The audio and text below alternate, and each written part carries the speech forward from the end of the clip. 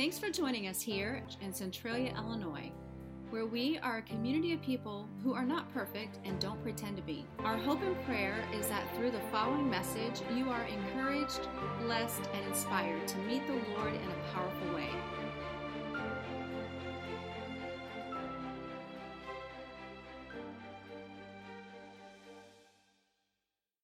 Well, good morning, Crossroads Church. Oh my goodness, guys, it is that last week of Transformed. Guys, I'm almost going into depression. This has been an incredible series. God has moved. We have experienced revival. Since the beginning of the year, we have seen 38 people get baptized. In the last 2 months, we saw 34 of those people get baptized. Folks, that is what God has called us to do as a church, is to take a stand, to abandon all that we know for Him. You know why? Because that's what He did for us. Well, man, I have been beating you guys up left and right, week after week, and here we are in week 7, and I want to share with you the topic of vocational health. All right, so I've done a lot of different types of health that I've talked about over the last 2 months, and today I want to share with you about vocational health, and specifically what I want to do is I want to share with you 7 biblical attitudes for a healthy work life. Say, oh no. Uh-oh. I'm going to meddle today. All right, I'm going to preach a little bit and I'll meddle a lot. 7 biblical attitudes for a healthy work life. And attitude number 1 is this: I must start working enthusiastically wherever I am. All right, now I just lost half of you. You're like, but Pastor, you don't know where I work. And Pastor, you don't know who I work for. And Pastor, you don't know how little they pay me to put up with that. And you're right, I don't. But here's who does: God. God knows exactly who you work for. God knows exactly what's going on. And God says that you need to work enthusiastically wherever you are. Matter of fact, in Colossians 3, verse 23, it says this: whatever you do, everyone say that word with me, whatever, work at it with all your heart. You know, it's easy to like working at a place where you feel appreciated. It's easy to go into work when you feel like you're overpaid. How many people? Yeah, okay, thank you. I was going to call your bosses if you raised your hand. But God tells us this. He says, whatever you do, work at it with all your heart. And here's 3 things I want you to think about when it comes to your job. Number 1 is this: the job is a test from God. Now, who will say amen to that? Come on, you know you got that boss that, man, he tests every ounce of your Christianity. You got that coworker who don't do anything and gets paid everything. Come on, I can preach there. If your job is a test from God, how are you doing? Most of us don't even take the test. Most of us get up and walk out of the room. They're like, no, not this week, not this month. 2021, it's just going to have to wait. But here's the reality. Your job is a test from God. Now, when I think about tests from God, I think about the children of Israel in the wilderness for 40 years. And there's a singer, his name is Bobby Michaels, a couple years ago, actually a couple decades ago, and he had a song, and it said, "Take another lap around Mount Sinai." And the rest of the words said something like this: until you learn your lesson, until you quit your complaining and your griping. I don't remember the rest, and I'm surely not going to try to sing it for you. But here's what I believe is sometimes we are tested by God and we refuse to take the test. We walk out. And God says to us, take another lap around Mount Sinai, Ronnie. You know, is it just me, or have you noticed that when you run into that irritating person at work, that when you quit that job and you go to another job, that same person works there too? They just got a different name. Yeah, they follow you everywhere you go. As a matter of fact, they're going to follow you the rest of your life until you take the test and pass it. Because God is wanting to develop something in us. And he does this through our jobs. Second thing about our jobs is that God is watching. Oh, how many people would behave differently if you believed that God was watching you at work? Yeah, I would too. Think about the story of this a thief. He broke into this house at 2 o'clock in the morning. And as he's going through the house, he hears these words, God is watching you. And he kept working and putting more stuff away that he was going to walk out of the house with. And he heard it again, God is watching you. He starts looking around, but it's dark and he can't see anything. So he turns his flashlight on and he starts shining it around. And he hears it again, God is watching you. And he heard it coming from the corner and he shined the light over there. And there was this cage and there was a parrot in there. And he walks up to the parrot and he says, he says, is your name God? And the parrot said, no, my name's Moses. And that thief said, who in the world would name their parrot Moses? And that parrot didn't stop to think. He says, the same guy who names his Rottweiler God.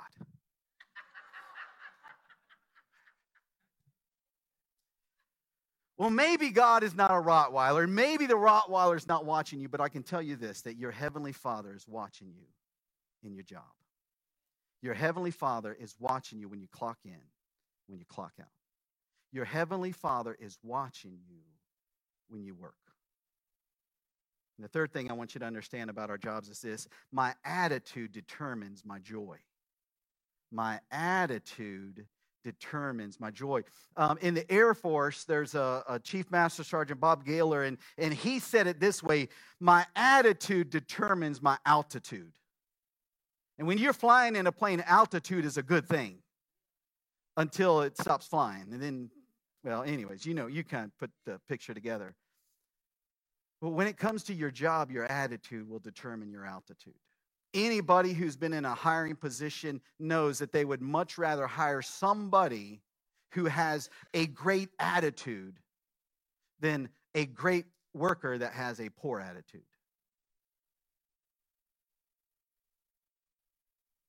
The second thing that I want you to recognize when it comes to how we face the workforce and how to have a healthy life when it comes to our workforce is this: I must understand who I'm really working for. Because if we understand who we're working for, that will help us focus on that it's a test from God. It'll help us focus on the fact that we realize that God is watching us. It'll help us understand that our attitude will determine whether or not we have joy in this. Colossians 3:23 and 24 says it from a different version this way: work hard and cheerfully at whatever you do, as though you were working for the Lord rather than for people. The problem is, most of us, when we go to work, we think that we're working for the person who's writing the check. We think that we're working for the person who tells us when to come to work and when to go home. I don't know if y'all recall, but last week I gave a little bit of money away. Do y'all remember that? Yes, just a little bit. And here's what's interesting is that no one had a problem giving back 1/10 knowing where the money came from. I think that the same thing is true for our jobs. Our job would be different once we realize who we really work for. Now, it's easy to get upset at a bad work environment. It's easy to get upset at horrible coworkers. It's easy to get upset at these things. And really, if you don't understand that God put you into that job for such a time as this, it's very easy to get frustrated. Colossians 3:23 and 24 goes on and says these words: remember that the Lord will give you an inheritance as your reward. And too many of us, when we face our jobs, we think about what we're going to get here on this earth. We think about the paycheck at the end of the 2 weeks. We think about what happens here while we're living on this earth. And I'm here to tell you that our inheritance is out of this world. Our inheritance is beyond time as we know it. Our inheritance comes when eternity begins. The third thing that we need to focus on when it comes to a healthy work life is this, that I've got to concentrate on building my character. I must concentrate on building my character. You know, the reality is this, that getting things is never going to make us happy. Having a job that gives you more money than you spend is never going to be the answer to making you happy. It's never going to be the answer to making your attitude a better attitude when it comes to work. Romans 5 and verses 2 through 5 say these words, "More than that, we rejoice in our sufferings, knowing that the suffering produces endurance, and endurance produces character." Now, folks, this is not one of them Bible verses that we quote a lot. This is one of them Bible verses that we skip right over and keep on moving. But the reality is this, that God wants us to have character, not be a character. And many of us spend more time acting the fool, trying to do it our way, than developing character and allowing God's economy to just work in our life. How do I know that? Because he says right here, rejoice in sufferings. You see, in God's economy, you can rejoice in suffering. In God's economy, it's okay if you work for a bad boss. In God's economy, it just works. Because the reality is this, that when you're in that job, you think you're in that job forever, and God probably realizes that, you know what, I just need you there for another 2 years. I just need you there for another 2 months. I just need you there until I'm ready for the real job, until I'm ready for a job where ministry happens. But the truth of the matter is, most of us throw our hands up and we quit taking the test, we quit going to the job, and we convince ourselves that God wants us to have a different job somewhere else with a lot easier. And we forget that he says right here in Romans chapter 5 to rejoice in our suffering. Why do we rejoice in our suffering? Because endurance produces character. You see, God is more interested in the fact that we have than that we are a character. The rest of this 3 verses says this, and character produces hope. And hope does not put us to shame because God's love has been poured into our hearts through the Holy Spirit. Now, this is what some of y'all need when it comes to your job, is hope. Some of you are hopeless. And you have yet to find out what Abraham learned when it says that he hoped against hope. What that meant was there was no reason for him to think that this was going to work out. Everything was going against him. Every area that he was trying to work in his life, he was too old, he wasn't going to have any babies, and his wife was too old. Now you combine those two things, and somehow the promise that God was going to develop a nation that is beyond numbering. And yet the Bible tells us that Abraham hoped even when there was no reason to hope. And I'm here to tell you that Paul is giving you the same message in Romans chapter 5. And he says this, that you need to endure through the suffering. You need to put up with the junk so that God can develop character in your life. And the character that God gives you will produce hope. What is hope? Hope is the belief that something good is around the corner. And if you believe that there's a better job around the corner, instead of giving your 2 weeks notice and waiting until that job shows up, you just keep showing up at your job until God tells you, here it is. This is what you've been waiting for. And hope does not put us to shame. You know what will put us to shame? Our own attitudes, our stinking thinking, our belief that, you know what, that boss is the worst boss ever. And until we change the way we look at things, things will never change. Until we're willing to look at that job that is hard, until we're willing to look at that job that you're underpaid in, until we're willing to work at that job where you work harder than everybody else and you don't get paid more than everybody else, until we're willing to look at that differently, until we're willing to see that as something, an assignment from God, we're going to struggle. The fourth thing I want you to understand about how to have a healthy work life, and that is this: I must care about the people that I work with. All right, now I probably lost a bunch of you right here, but quit listening to me and listen to God's word. Ephesians 4 and verse 2 says these words: always be humble and gentle. Be patient with each other. Make an allowance for each other's faults because of your love. You see, here at Crossroads Church, we are committed to loving God and loving people. Now, when we say love God, that's easy. When we say love people, that's easy to think about as they walk through these doors. But God did not put that parenthetical statement there that says the ones who walk through your door. He says love people. When you encounter somebody, it is your God calling to love them.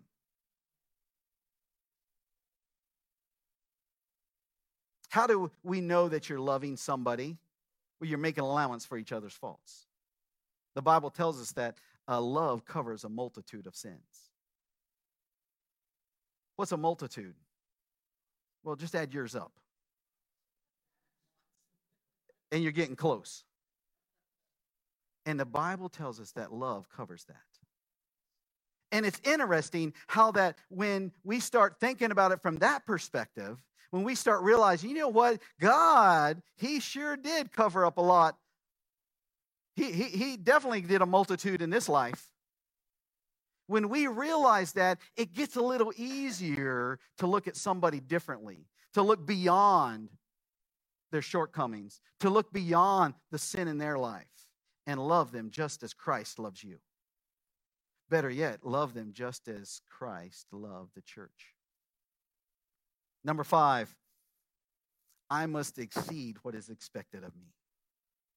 The reality is this, that we get what we tolerate. You have been getting what you tolerate when it comes to this Transform series. Now, I warned you folks that there were going to be some people who they were going to go all in on Transformed, and they were going to see things happen in their lives. And there was another group that was going to be sitting back, and they were going to watch things happen in other people's lives. And next week, there's going to be a people that wake up, and they're going to look around, and they're going to wonder what just happened. You said, what, 34 people baptized in the last 7 weeks? How'd that happen? Was that at our church? I only missed one Sunday. We get what we tolerate.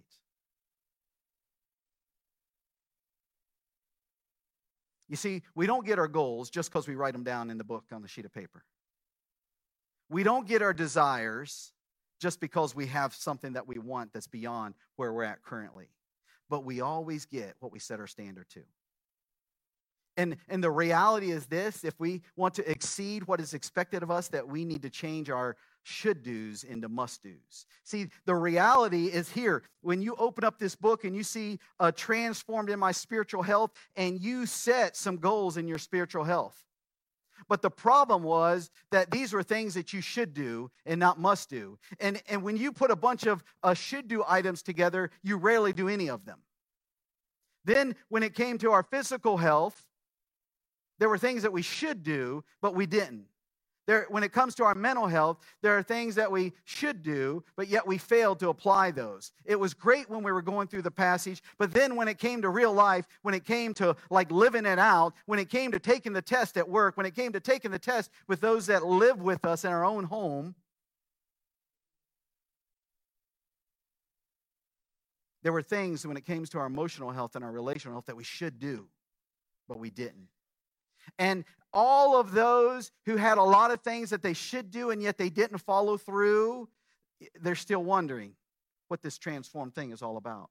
Those who change their should do's into must do's, it's different for them.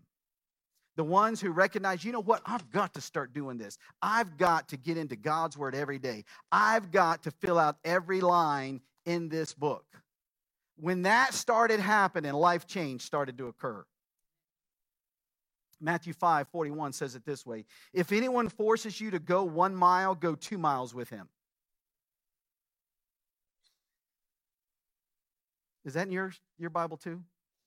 If anyone forces you to go 1 mile, go 2 miles with him. That's what raising your standard looks like.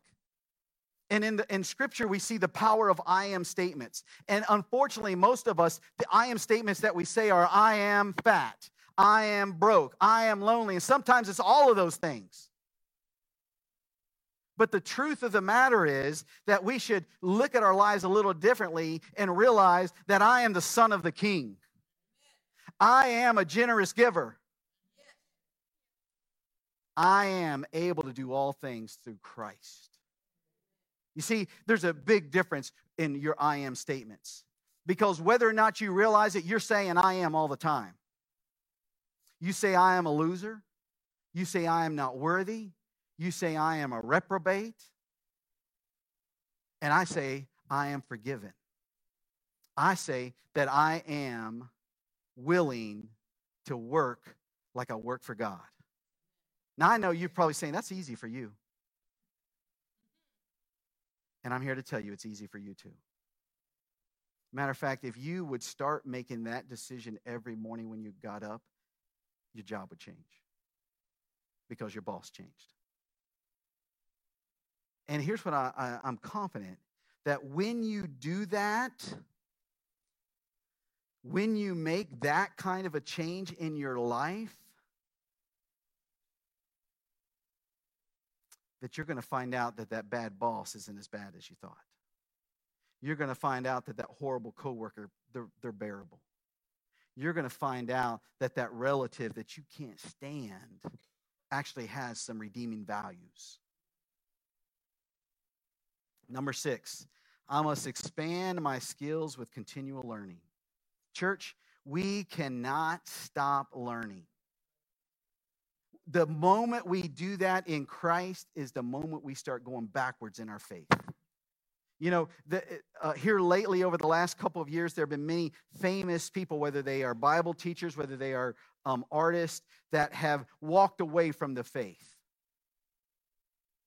It didn't happen in a moment. It built up. And you know why? They stopped digging into the Bible. They stopped trying to see and learn what God is saying to them. Ecclesiastes 10:10 says it this way: if the axe is dull, now I'm just here to tell you, some of you guys fit the mold. The axe is dull. And Solomon, when he wrote this, he said, if the axe is dull and its edge is unsharpened, more strength is needed. You got to work harder. And instead of working harder, sometimes we just quit working. And that's not the answer, folks. But here's what it says. If the axe is dull and its edge unsharpened, more strength is needed, but skill brings success. You know, you've got to learn how to do it differently sometimes. Matter of fact, when you started off in a certain job, your skill level was down here. Your desire, your passion was probably up here. And then as you got better, something happened. As you got better, your passion, started. You weren't quite as excited to go to work, but you know what? You're really good at what you do. What happens when we combine those two? Good things, life change, incredible. Don't go to work with a dull axe, folks. Don't stop learning. I don't care if that's in your current job. I don't care if that's trying to find out more about how things work in your life. Don't stop learning, because soon as you do, that life is like being in a river, not in a pond. See, if you stop paddling in a pond, you just sit there. If you stop paddling in a river, you get drawn downstream. And folks, we got to keep paddling. Just when you think you got it figured out, just when you think it's working for you, just when you think that, I think I figured out this spiritual thing, this following Christ thing, you stop paddling and you end up back where you started. Number 7, last thing is this: I must dedicate my work to be used for God's purpose. I must dedicate my work to be used for God's purpose. Proverbs 16:3 says, commit your works to the Lord, and then your plans will succeed. How many want their plans to succeed? Oh, over here? Yeah. Here's the solution: commit your work to the Lord.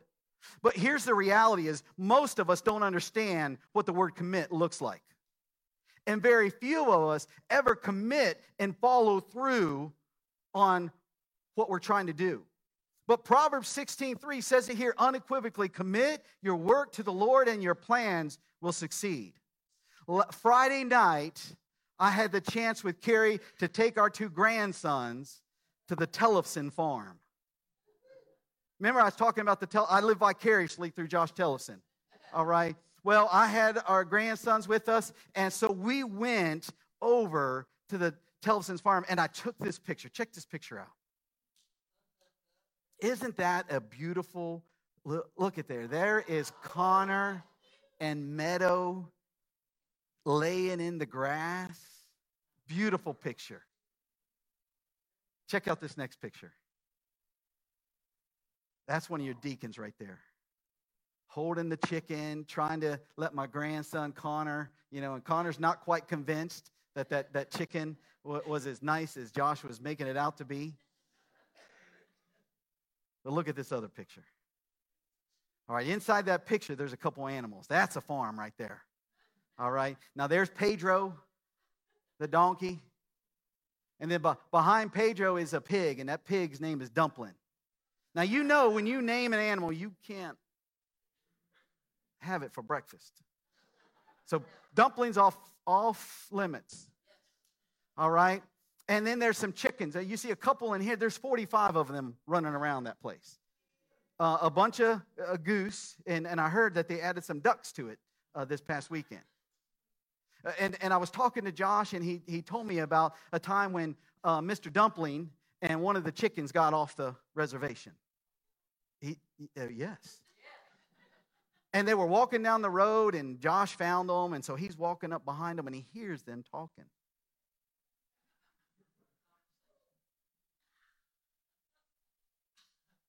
And one of the chickens, I don't know what his name was. We asked one of our grandsons to name the chickens, and he called it Chicken Chicken. And so Dumpling and Chicken were going down the road, and Josh is walking behind them, and he'll avow to this that they were talking to each other. And Chicken said to little Dumpling, he said, there are kids in this town that don't get a breakfast. And I think we need to do something about that. And little Dumpling started walking a little slower. He says, wait a second. He says, for you, that's a small sacrifice. But for me, that's total commitment. Some of y'all are going to get it when we're eating lunch. Because there was a couple of Dumpling's relatives that were totally committed to this baby shower.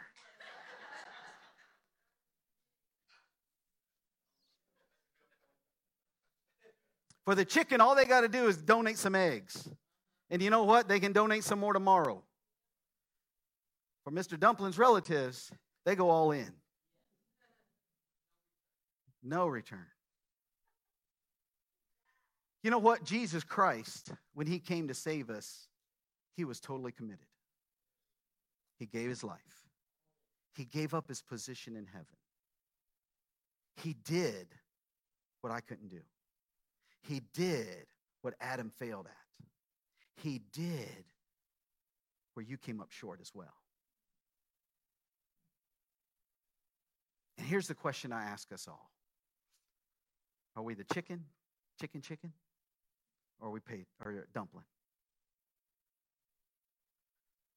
Are we willing to make a small sacrifice when it comes to our time, our talent, and our treasure? Or are we willing to go all in?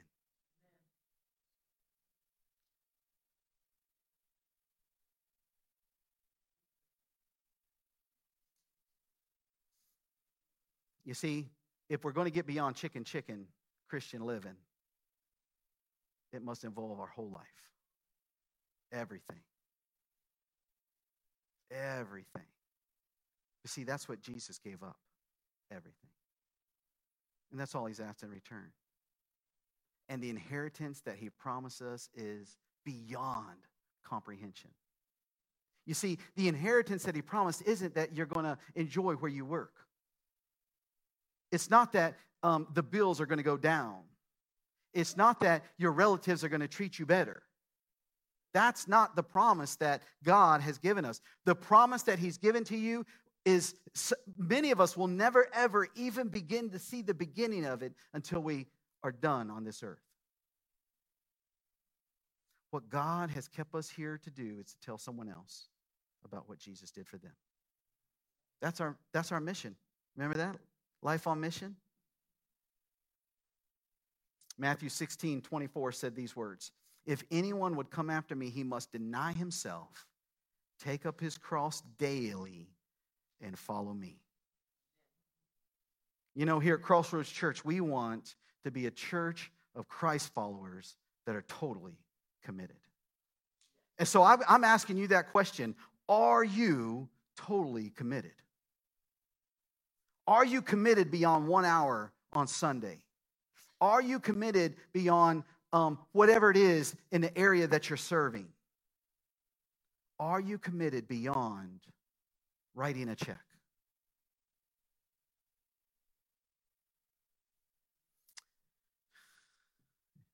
If you look in front of you in the back of the seat, there are these decision cards. And I'm just going to ask you, as the worship team comes forward, I'm going to ask you 2 questions. Number 1, what has to change for you to be totally committed? What's got to change? I don't know if you've ever heard of this, but Einstein's theory of insanity is this: if you continue to do the same thing over and over again, expecting to get a different result, you are insane. And how many people show up every Sunday and they keep doing what they've been doing for the last 6 years, and they wonder why God isn't working in their life? They wonder why everybody else is getting transformed except them. Here's what I would encourage you. It's time to do something different. What has to change in your life? Where are you when it comes to being willing to make small sacrifices? And what's it going to take to get to this point where you are totally committed to God, to Christ, to what he's doing? And what must you do? What action do you have to take? You know, when you look at these cards here, it says, start. Number 1, I dedicated my life to Christ for the first time, or I rededicated my life to Christ. I don't know where you're at, but if you have not yet experienced God's transformation during the last 7 weeks, it is not too late. God doesn't work on a 7-week timeline. God is ready when you're ready.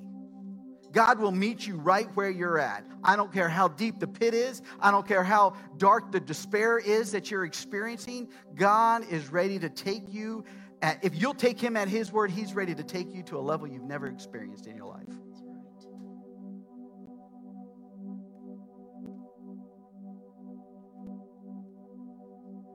Some of you need to go back to the beginning of the book and start scrolling through there. Because as you were going through, there was a question. It says, what will you do?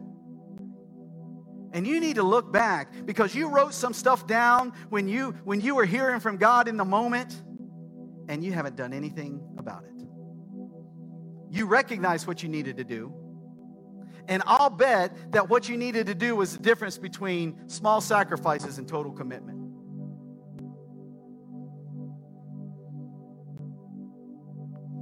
Get back into those books. Go back and look at what God was speaking to you. And did you follow through? And if you didn't, now's the time. Maybe you're here this morning and you realize, you know what? I do not have a relationship with Jesus Christ. Romans 10:9-10 says these very simple words. If you believe in your heart that Jesus Christ was the Son of God, and God raised him from the dead after he died for your sins, you will be saved. That's it. Now, some people think, oh, that's too easy. Well, you know what? That's the way in God's economy it works. There's some of you that have asked Jesus Christ to be your Lord and Savior, but you've never followed him in believer's baptism. I would encourage you to fill out one of these cards and mark this down about baptism. Matter of fact, mark down there, I want to talk to the pastor. I'm going to reach out to you. Folks, in a couple weeks, we're going to baptize again. Amen. Don't miss out. That's the first step of obedience for a believer. is to follow in baptism. Folks, the water doesn't do nothing but get you wet. But what that water does, it tells everybody else what's going on inside your heart. Are you ready for everybody to know? Or are you going to continue working like a secret agent? Are you going to make some small sacrifices? Or are you ready to go all in? Stand up. Let's sing that song one more time that we finished the service with. Are you willing to stand for Christ? Are you willing to do what God has put on your heart? Are you willing to get out of the seat and start working for God?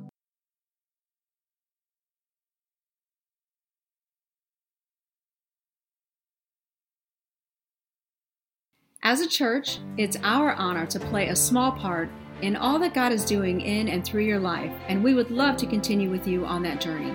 You see, it's our mission to lead people to become fully devoted followers of Christ who walk by faith and not by sight.